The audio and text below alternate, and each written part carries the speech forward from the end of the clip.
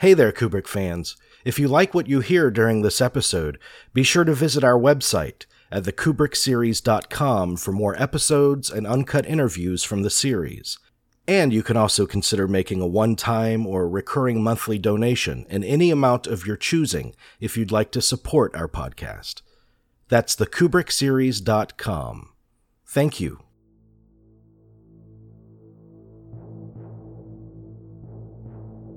Thank you for tuning in to the Kubrick Series Uncut.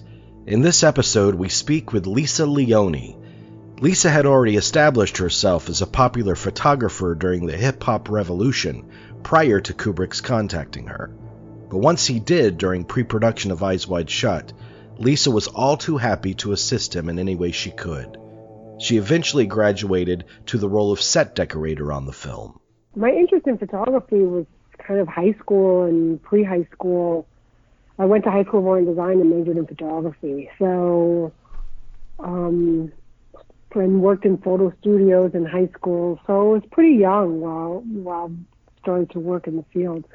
And then went on to Rhode Island School of Design. And when I came back to New York, and even before that, I guess in high school, like all my friends were like the guys from Rhythm Technicians and Rocksteady and a bunch of graffiti writers, and it was the 80s, and hip hop, which it's called now, was being introduced to the world, and it was my friends that were kind of leading the charge, and all of a sudden needed to like photos of themselves and being out. So they were like, can you take pictures of me for, I need like promo, press pictures, whatever. Again, we were like in high school. So I was like, okay. And then, as hip hop grew and grew, I mean, it was the foundation for me, growing up in high school at that time. And then it just blew up. And then when I came back from college, and then I got back into it in photographing because I had so many friends originally from New York. So I just kind of fell back into, shooting musicians, shooting artists. But at the same time, while I was at RISD, I got a PA job in the summertime on Do the Right Thing. Wow. So when I was in RISD, I started to get interested in film. And then when I got that Do the Right Thing job, I made a lot of friends. And when I graduated, I came back, and now the production and the crew that was with Do the Right Thing, they were doing all the music videos and the hip hop and all, it was a very small community back then. It wasn't what it is now. This is pre-cell phones, it's like computers just came out, was the different time. So was it obvious to you? Much more of an organic community. Yeah, was it obvious to you at that time in New York in the 80s, the period that you're talking about, that something like some great new artistic expressions were emerging and that you were just right there on the cusp of it? I would have probably photographed more if I knew that. I think about all the images I didn't capture. No, because when you're part of something, you don't realize it. I was a kid and I was having fun, and that was my boyfriend, and he was a writer, and we were doing this, and we were going out to Roxy, and this one was dancing, not realizing this was going to take off. Like when you see the Russell Simmons and you see like those types, they're older, right? They're like maybe 8-10 years older. So they had the foresight to be able to see that. I was kind of a teenager still. Right. So we were just having fun, like, oh my God, this is amazing. Like, we have shows in galleries now, and this is happening. I wasn't looking like this is going to take over the world, Right. Yeah, I understand. When you're photographing a subject, and you photographed a number of people in a number of professions, but primarily great music photographs you've taken. When you're doing a photograph or a portrait, what isn't important for you to get a sense of before you stage that photo or snap it? The way that I like to work is I don't really shoot in studio. Like, I don't like stage. I like a natural environment. I use a lot of natural lighting, although I use lighting also. And it's just, and I don't really have a lot of assistance. I like it to be very intimate and to try and just capture kind of like an inner essence of the person. Like, even Snoop, I saw Snoop like maybe 8 years ago when I started to kind of, when I took out all the archives, and because everything was, slides or negatives, so I started scanning stuff. And a friend of mine managed Snoop, and I was like, look at these. And he's like, oh my God, you have to show Snoop, come to the, whatever, they were at the studio. And he couldn't even believe it. He was like, he goes, I don't really understand how you captured these images of me at this time, because I was very closed and guarded. And any pictures from me at that time, you see I'm posing, I'm closed. He's like, but I'm really open here. Like, you really caught that. And so, I shot with a Leica.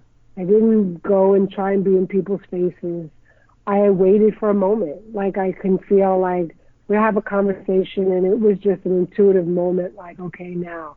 It's like I maybe only had a couple of rolls of film also. So it was also being practical. Like, not like digital photography where you could just shoot 6,000 photographs and edit later. It's like I had limited, I couldn't waste that kind of film.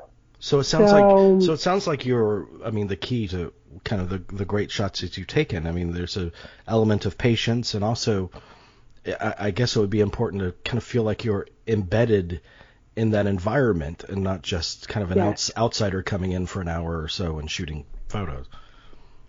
That's right. That's right. I would even when I went to like the Illmatic recording with Niles, I just hung out all day. It's not like I came in for 10 minutes and was like, okay, bye. I just would chill, and get the vibe of what's happening. And it's funny because I talk to a lot of young photographers now, and I'm like, you guys are so busy shooting, you're not really, you're thinking about the edit and what it was when you're home already looking at all 6,000 photographs. When you miss, like, understand the environment when you're there already. Like, just what's the vibe, what's the feeling. So for me, it was trying to capture more of that instead of, none of my pictures are very like posy kind of shots, your typical like hip hop shots or like that. So right. It just wasn't my thing. Well, onto Kubrick. I understand that your introduction to him, did it come through his daughter Vivian, your friendship with her? Yeah.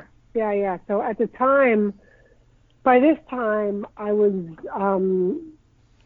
doing the cinematography on music videos by the time I met Vivian. So I had not really been photographing that much, and I've been working on films. I was doing some stills on films. I was in the union, but I started DPing music videos.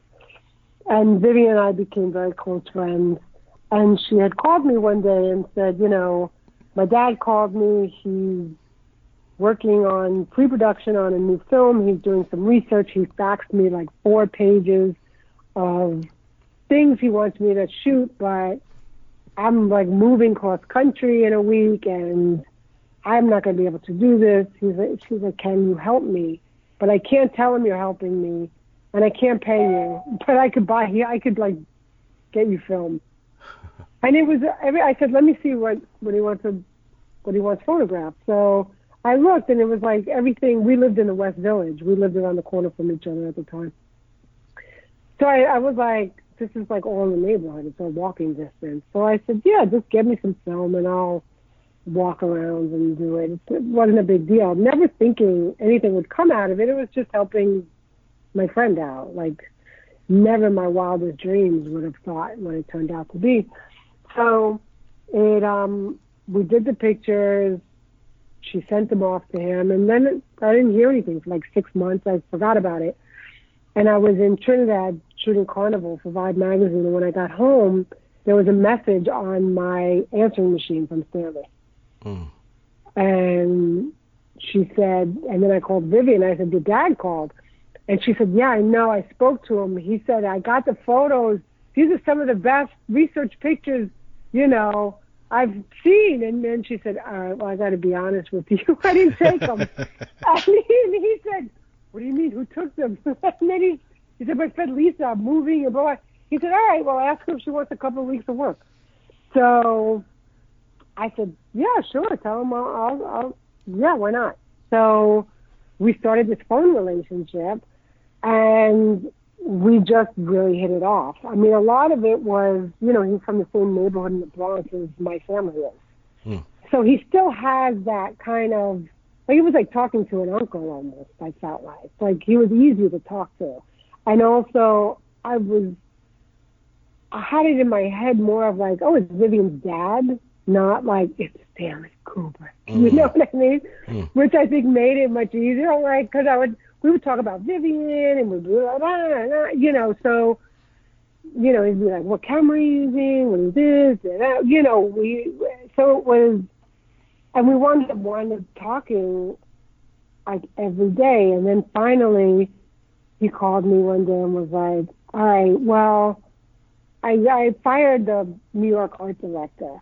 I said, oh, you want, I can find you, I can look and try and find you another one. He said, no, it's okay, I have you. I was like, you have me. So all of a sudden, I became the only New Yorker on the film. He got rid of everybody. And I wound up buying all the signs, I shipped 2 45-foot containers to London to build the back lot, and for the interiors, everything from I used to take mail from my mother and everybody, all her prescription bottles to fill the cabinets, but then take all the garbage cans from people and ask them, here, I'll give you a new garbage can, because he wanted them to be aged, right? And you could never really age a garbage can well. So I would just go and use those and be like, I'll give you this new garbage can for your old one, and they'd look at me like, what's the catch? To, the street signs, to lampposts, taxi cabs, everything. And then I wound up doing all the translights. Then I wound up, it became a joke. He'd be like, I need somebody. He's like, don't tell me you could do that. I go, no, I could totally do that. I basically gave up my life and worked 7 days a week all the time. That's the common theme between a lot of people that worked with him, is that he kind of makes your acquaintance, kind of feels you out, what you're willing or capable of doing, and then 2 years later you're still working for him. It was 4 years later. I mean, because he's incredibly charming. Nobody tells you about that part. He's funny. He's charming. He's smart. We'd just be on the phone for hours just talking, about all kinds of stuff. And he was also really, he was really good about sharing, technical stuff, too. Because even when I got there, and then he was like, why don't you just come here and be set decorator? Which I have done. It's like a little loophole, right? Like in the States, an on-set dresser, which I've done, is what is a set decorator here. So it was they could get me there because I had the credit of on-set dresser, which translates to decorator there. Mm-hmm. So they're like, oh, she's in New York. She's a, New York decorator, and we're doing a New York film. So I was able to get the working papers to go. So then I went there and then did the set decorating, and then came back and did the second unit. But it was a constant, I don't know, I must have walked the streets of Manhattan 4 winters in a row, just shooting possible shots for second unit or backplates. So everything, I would shoot him doubles, and we would go over each photo, I would number them. And then he'd say, all right, go to 32C. That's pretty good. That's pretty good composition. But go back and pan left a little and tilt up. Are you kidding? Wow. I was going to kill myself. Yeah, it was intense. So by the time we were doing, I was like, I've done every angle. There are no more angles. And he'd be like, no, I think if you go back And you know what, though? There was always another one. And so he taught me so much about composition and pushing it. Now I can, like, walk into anywhere and I'm like, this is like the establishing shot. Like, I became, like, after 3 years of going through Kubrick University, you know. I want to ask about that. I want to ask about that because obviously Kubrick started as a photographer, and he had a very, very distinctive eye even at the beginning. And you can really, when you examine his work in total, from the photographs to the films, you can see, like, this through line and this voice that is all his own coming through the work. And I'm wondering, how would you characterize his sense of framing and composition? Wide angle, 18 millimeter lens. That was his lens. It was like he'd even do close-ups on an 18 millimeter. It was hilarious. He just loved the way that, and you see it even in his photography. Like, he didn't really shoot with long lenses. I mean, when there's a time that you need it, yeah. But if you look, like, you get a lot of dynamic composition with a wider lens. So an 18 millimeter is the equivalent, like, if you on the 35 millimeter movie camera, an 18 millimeter would be like the equivalent of a 28 millimeter photography SLR. Now, I'm not talking digital, because then the lenses get all talking film cameras. So, I mean, he shot a lot of 2 1/4 though, his photography also, but I would say, like, there's a very particular framing, but what he was genius at with his photography, if you look at it, is telling a story in one frame. Yeah. Like, you look at those photos and it's like, oh, you got the story in one frame. So I'm looking at one now on my wall. When you were taking all these photos and sending them to him for reference, and did you have any idea what this project actually was? No, he told me it's present day New York City.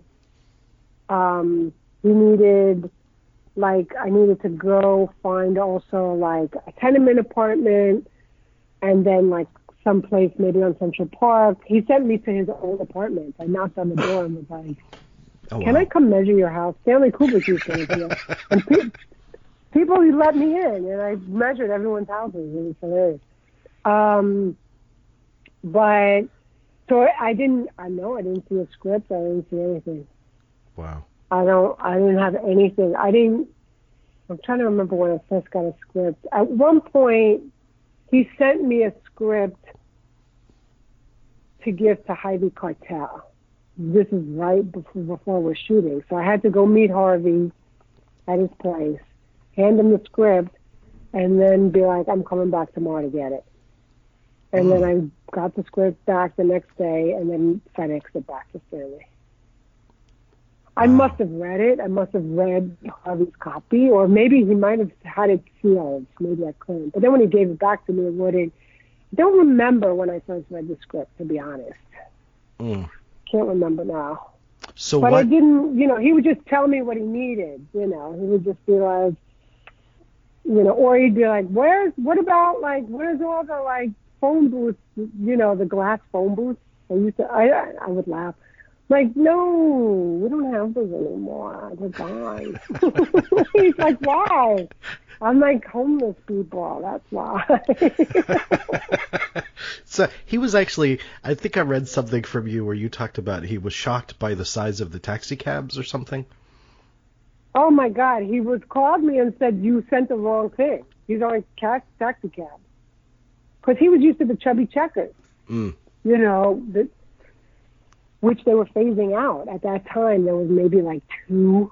You never saw a chubby checker then. He was right. It was so much smaller. It was horrible. So I said, yeah, I know. It's terrible that they phased out those chubby checkers. And now we're stuck with these horrible... Yeah. There's a lot of stuff. He would be like, what about this? Is this still there? What is that? I'm like, come on, Stanley, you have to just come here. When can you come? Yeah.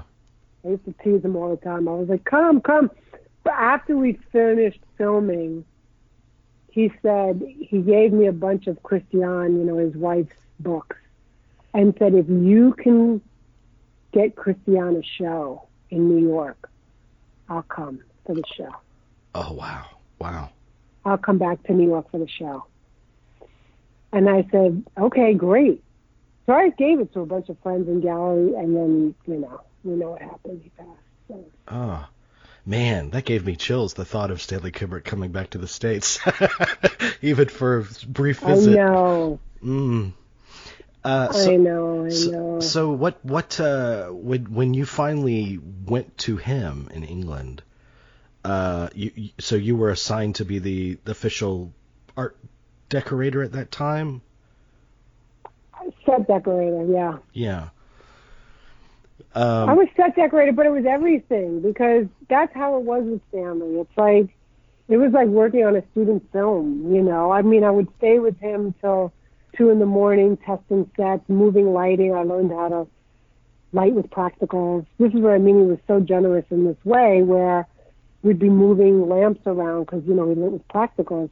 So he would explain, like, no, you should have one here, one there. This kind of shade does this. We had a ton of shades. We would just keep changing shades. He'd be like, all right, go lay in that chair and pretend you're dead.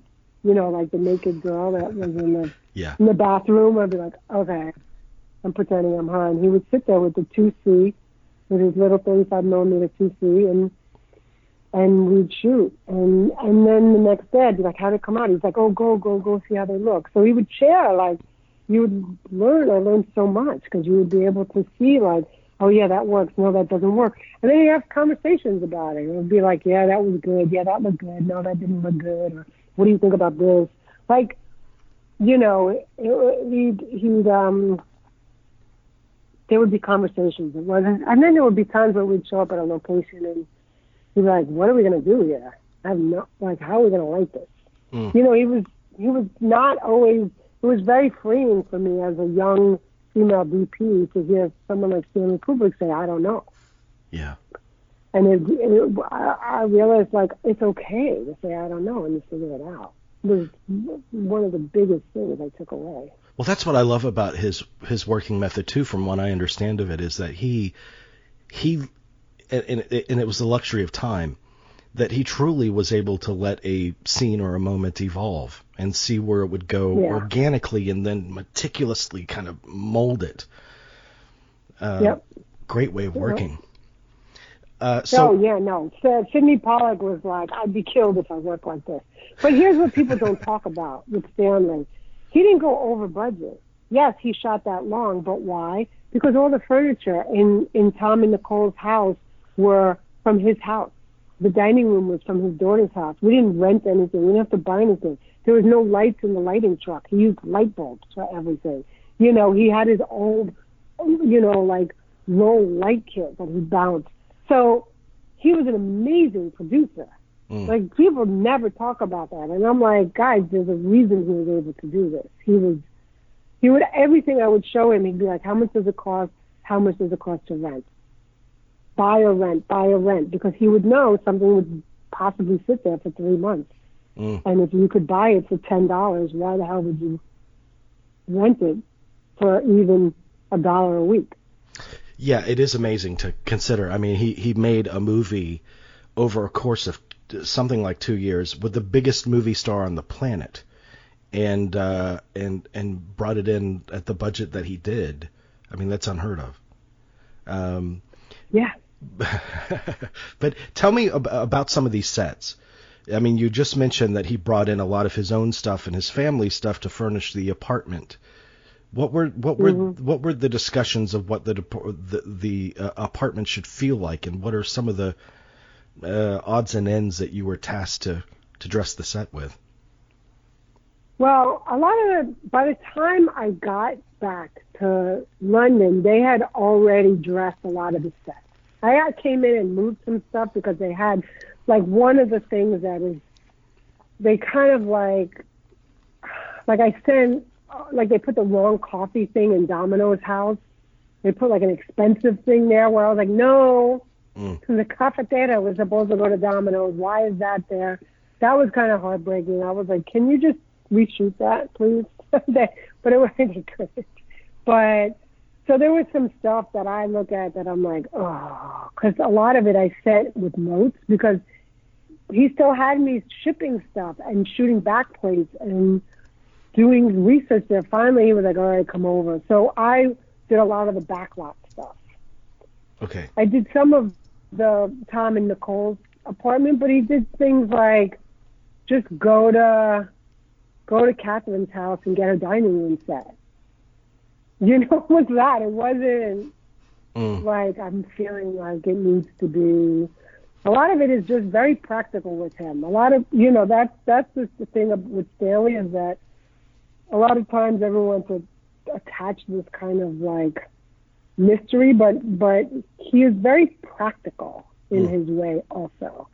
For him, it's like, just go get this dining room set, or go get Christian's paintings and put them on the wall, you know, because it's not going to cost anything. Right. You know, it is interesting, though, how for true movie fans, I mean, Kubrick is such a kind of a deity, that they examine every nook and cranny of a frame. And in Eyes Wide Shut, I know that this one writer made a ballyhoo about, there's a book, I think it's on Domino's shelf, called Understanding Sociology, and it's very prominent in the frame. And this writer was talking about, that's a key to understanding this movie. And you know. No. Yeah. No. It's so funny. It's like, no. It's like, that's like, he laughs about it sometimes. I'm like, did you put this in this, you know, thinking? Like, he's much more of a, like I said, he's like a practical person. Like, it wasn't like we tried a bunch of different carpets just because it would have looked good on film. There was no like meaning of the color or blah blah. It was like, oh yeah, that color looks good, great. You know. Yeah. So the backlot stuff, what did that consist of? The stuff that you were really in there with? The backlot stuff was, I mean, I photographed and took measurements at like 2:00 in the morning of a number of buildings that Stanley would see pictures of and say, yeah, let's get that one, that one, that one. And then the production designer, art director, said they were building it. So by the time I got there, it was built. But I came with books and books and books of dressing of different windows of how we can switch it up. We wound up making the back lot too small. That's why it got changed over so much. It was really shaped like a H. It needed really like one more street. But I think that maybe there wasn't an anticipation of how much it would be used or whatever. So what would happen is that we would shoot and I would reference off of stuff like, I'm like, this was a nail salon. And then I'd say, oh, look, let's make it like a psychic place. And I showed Stanley and I'm like, let's do this. And he's like, yeah, that's great. And then would say like, the aging isn't good. Like, let's make sure it's more aged. Or I'd put like more garbage on the street or graffiti. Like, where's this? Like a lot of times I was like, it's not aged enough. It looks too good. Like it's too pristine. Or there was always like a lot of talk about that because I never felt like it was enough. And then, so yeah, that was it. It was just like, and then, you know, everything was supposed to take place at Christmas time. So then we had to be like, all right, we're shooting, we need Christmas decorations, but like, so we had to like find more Christmas decorations. And so it was a constant search of like, what was, what we were going to change it over to, because we were just using it a lot. Like it was too much. Yeah. And then there was the locations. We did a lot of location scouting to find the right place for the mass ball, you know. And we found that location finally, and then we dressed that. We had to dress that and see how that would. Do you know if that was a hard location to procure? I mean, given the content that would take place in that mansion? No. I mean, we looked at a bunch just to see, like, we did a lot of location scouting on that. And then when we finally said, like, oh, yeah, that's the one. I mean, I don't know if locations had a problem. I never heard anything that they were. Like, that was the one we picked, and that's what we used. So. Were you present during the shooting of any of that in the interior? Yeah, I was in and out. It was in and out. I was there mostly of, like, how are we going to set it up? Where are we going to, okay, here's where this is going to be, where the circle and all that happens, and then we can go into these rooms and what kind of practical lighting can we have, because we want the camera to roam all the time. Let's call Helmut Newton. How does he find those girls? Those conversations. Leon did a lot of that work. That was like all Leon. Yeah, we spoke to the choreographer behind that. We spoke to her a few months ago, and that's an interesting story as well. So all in all, how long were you in England with the production? I was probably there for a year. Okay. Yeah. Maybe, I don't remember. Probably about a year. I had gone back. There was no ending to the film. We didn't have an ending. So I had gone back. My best friend was getting married. So I was like, Stanley, I got to go back in September. I'm maid of honor. My best friend's getting married. And everybody kept saying, you're not going to go back. He's not going to let you go back. And I'm like, trust me, I'm going back. There's no way I'm not going back.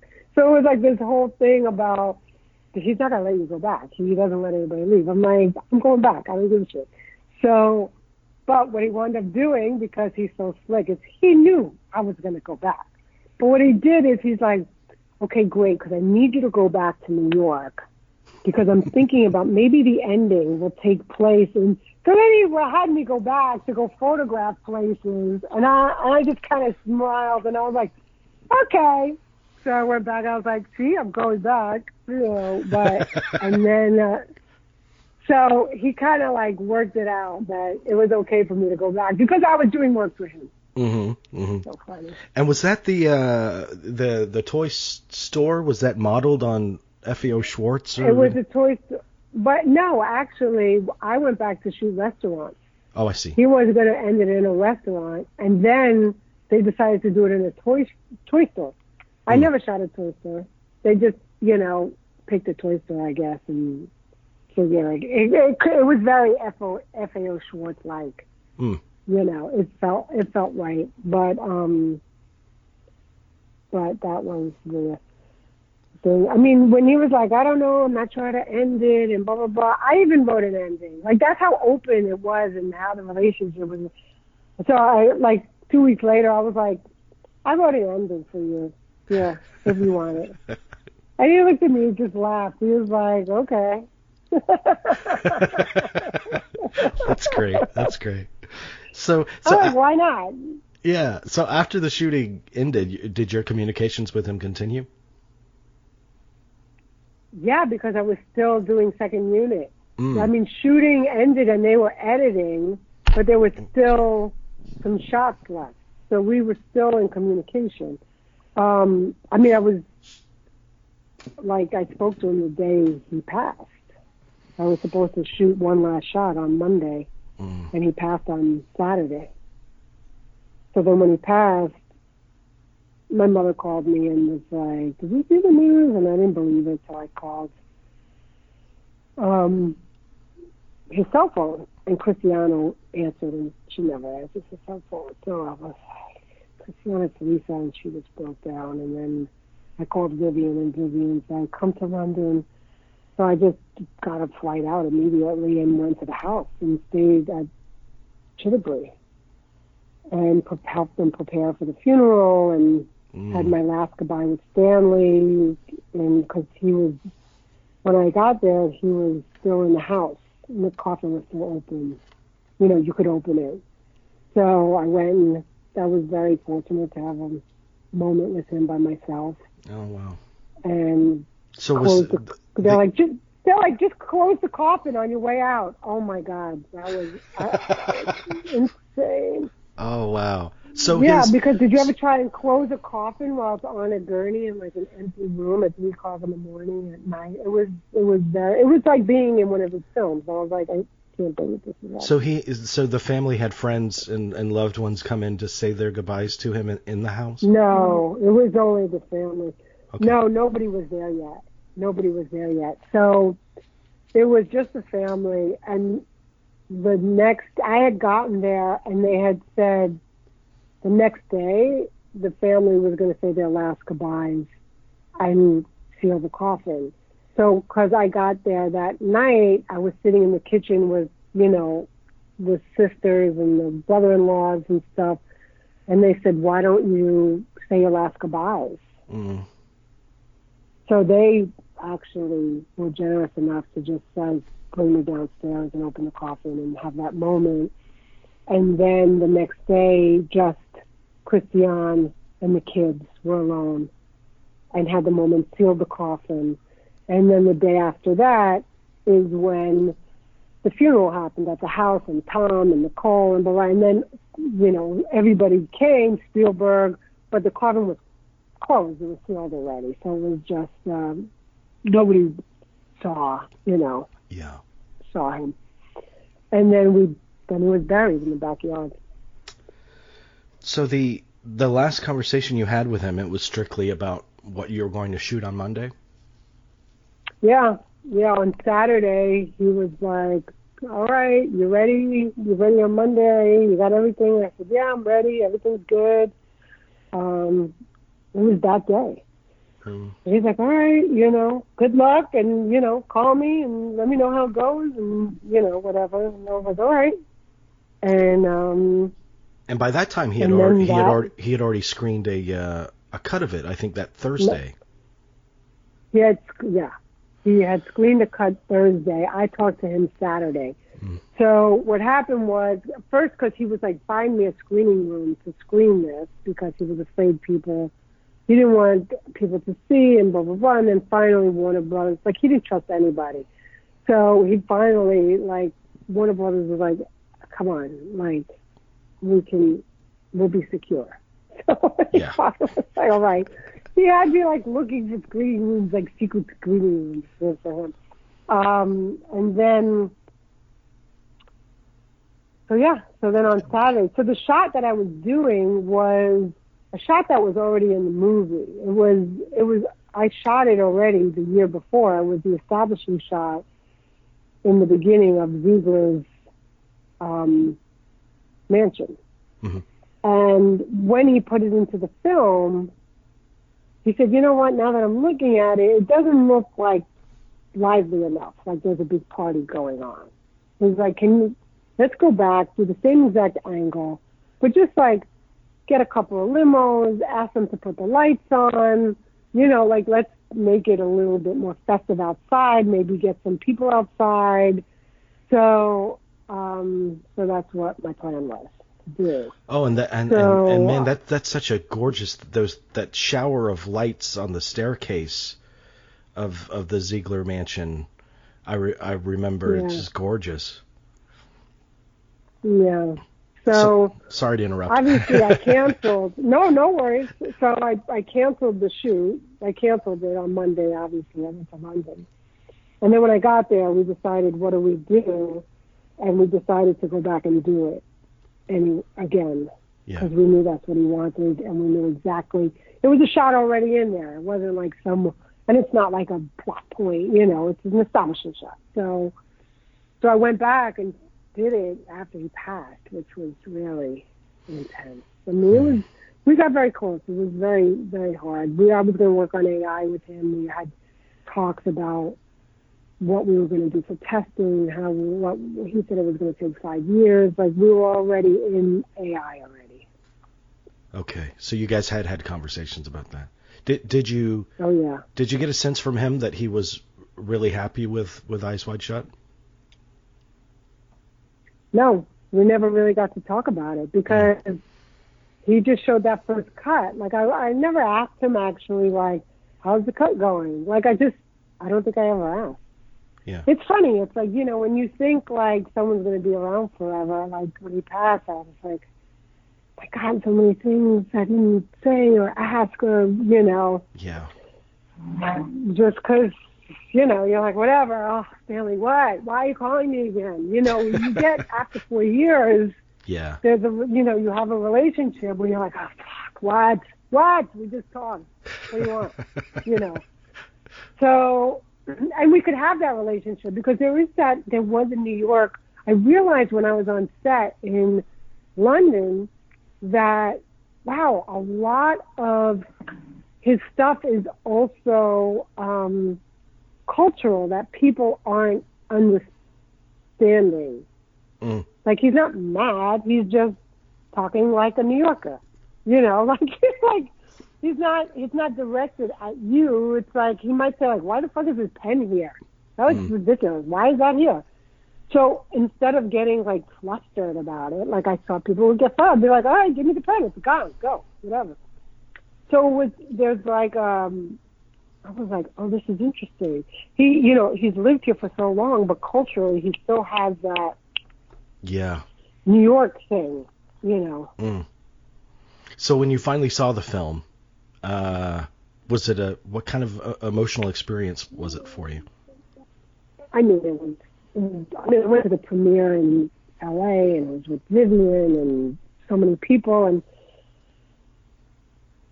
it was very difficult for me. I mean, I couldn't really watch it and take it in as a film. You know, first of all, I felt every single frame there was a memory. You know what I mean? It's like every frame, I'm like, oh, right, that light, remember when that happened? Oh, yeah, that looks pretty good. Oh, wow. Like, I couldn't even say whether I liked the film or not. I couldn't judge it at all. It was more of like, I was thinking of things. I was like, because I knew Leon had to do the sound mix, and then Vivian would be like, oh, they did that double sound mix. You know, he always did mono. He would have hated that. And we were like, what is the color correction? Like, it was like, it was too difficult. I couldn't. I know a lot of people didn't like it. There was people who would come to me and love it and people who hated it. So, a lot of the people who were in, like, relationship were the people who liked it. People who weren't in relationship, I found, didn't like it, which was interesting because he used to say that, and Christiana said this also, where it's like a lot of their relationship is in that movie. So it was, like, very personal on a lot of levels. But I mean, still today, it's really painful. I mean, it was very, very painful and grief-stricken when he passed, and also being so close to the family and being close to Vivian, and then her pain, and, you know, my good friend, and losing her father. It was a lot. Yeah. It was a lot. It was a lot. And then there was a grief of not getting the credit that I should have gotten. That was very painful. So there's just like a lot of stuff attached to it. Do you feel like the film and I know you're probably asked this a lot. It's a main question when it comes to Eyes Wide Shut. Excuse me. Do you feel? I'm sorry. Man. Do you feel like the finished film that we see reflects what his vision was for it? You know, I don't know this to be fact at all. I can say only by instinct and being a filmmaker myself. That was the first cut that the studio and Tom and Nicole saw.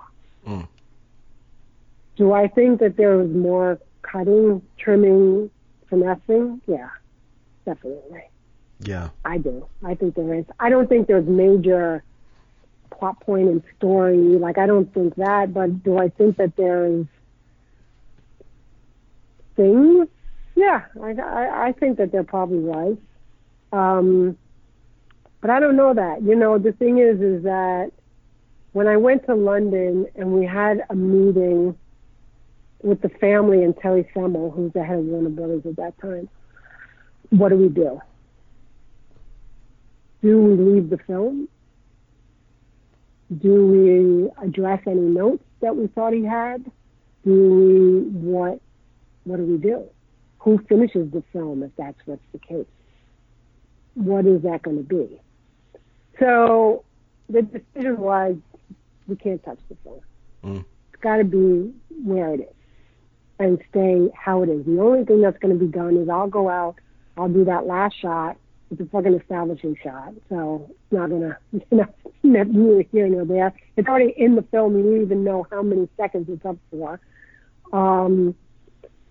And Leon will take care of all the color correction and sound, since that he's been consistently doing that for all of his films. He's been the one working with Stanley all this time doing that. He's got the relationship with the lab. That's what makes the most sense. So that's what happened. So that's why I feel like there would have been something more. I'm sure there would have been. I mean, even if you look at something like The Shining, I mean, he was editing after it was released. So, but, did you have any knowledge of the digital insertions in the orgy scene, if that was always his intention? Oh my God. No. That came later. That came after he died. Yeah. That was a decision that, oh my God, Vivian was so mad. We were like, what? There's no fucking way. No way. He went, he was trying to figure out how the rating was going to be. I remember he called me up one day. He was like, all right, so I can't get a straight answer from the, oh my God, what are they called? The rating people. The board, Motion Picture Association board, yeah. Yeah. He said, he's like, I've been trying to get a straight answer, like, what are the regulations? Like, is there like a half a nipple? Are you seeing, or is it an R? Is that PG-13? Like, what are we gauging this by? What is this? And he said, so why don't you call and pretend like you're a student and you're writing a paper and you're just like you're doing research and asking these questions about, like, what are the guidelines? What are the things? And blah, and I was like, okay. So I did. This is the kind of stuff we did all the time. He was always like, pretend that, why do we do, it's like, this is why I love getting quirky with him, because it was always like, it's like a student film. This is the only way I could put it, it's just like, whatever. So, and he would love it. It's like, like detective work, right? He'd be like, all right, call me as soon as you're here. Call me as soon as you're here. Okay. So I called them, and there was nothing. There were no guidelines. There was no paper. There was nothing you could look at. They were basically like, we look at it and we make a determination. There was no, like, 30 seconds, 10 seconds, 5 seconds of a breath. None of that. So he was like, wow, I can't believe this. So I guess he was like, all right, I'll just go with it. And they just went with what they felt. But, I never heard of that. And I can't imagine. It looked horrible. I was like, when I saw it I was in shock when I first saw it. It took me aback. Vivian and I were sitting next to each other. We were like, what the fuck? Yeah, it was not good. So before I let you go, I want to ask about what you're doing now. And particularly, are you still the vice president at the National Young Arts Foundation? Or? I am. I'm still the vice president of the National Young Arts Foundation, but when I joined on, it's like acting like I was an artistic director. When I joined on, I said I'm still doing my work, so we have like a great deal that I go off and do my work in the world and work there also. So I'm working a lot. But so I've had a bunch of photography exhibitions. I had a book released in 2015 and had a show in the Bronx Museum and one in Berlin and Milan and Amsterdam. And then have been now directing TV. Oh. So I've done Grey's Anatomy. I've done a couple of episodes of a show called Greenleaf, a couple of episodes of a up, and I was just about to leave to New York to go direct Season Kanan, which is Power 3 from the Power series, and everything got locked up. So right before my episode, it closed down.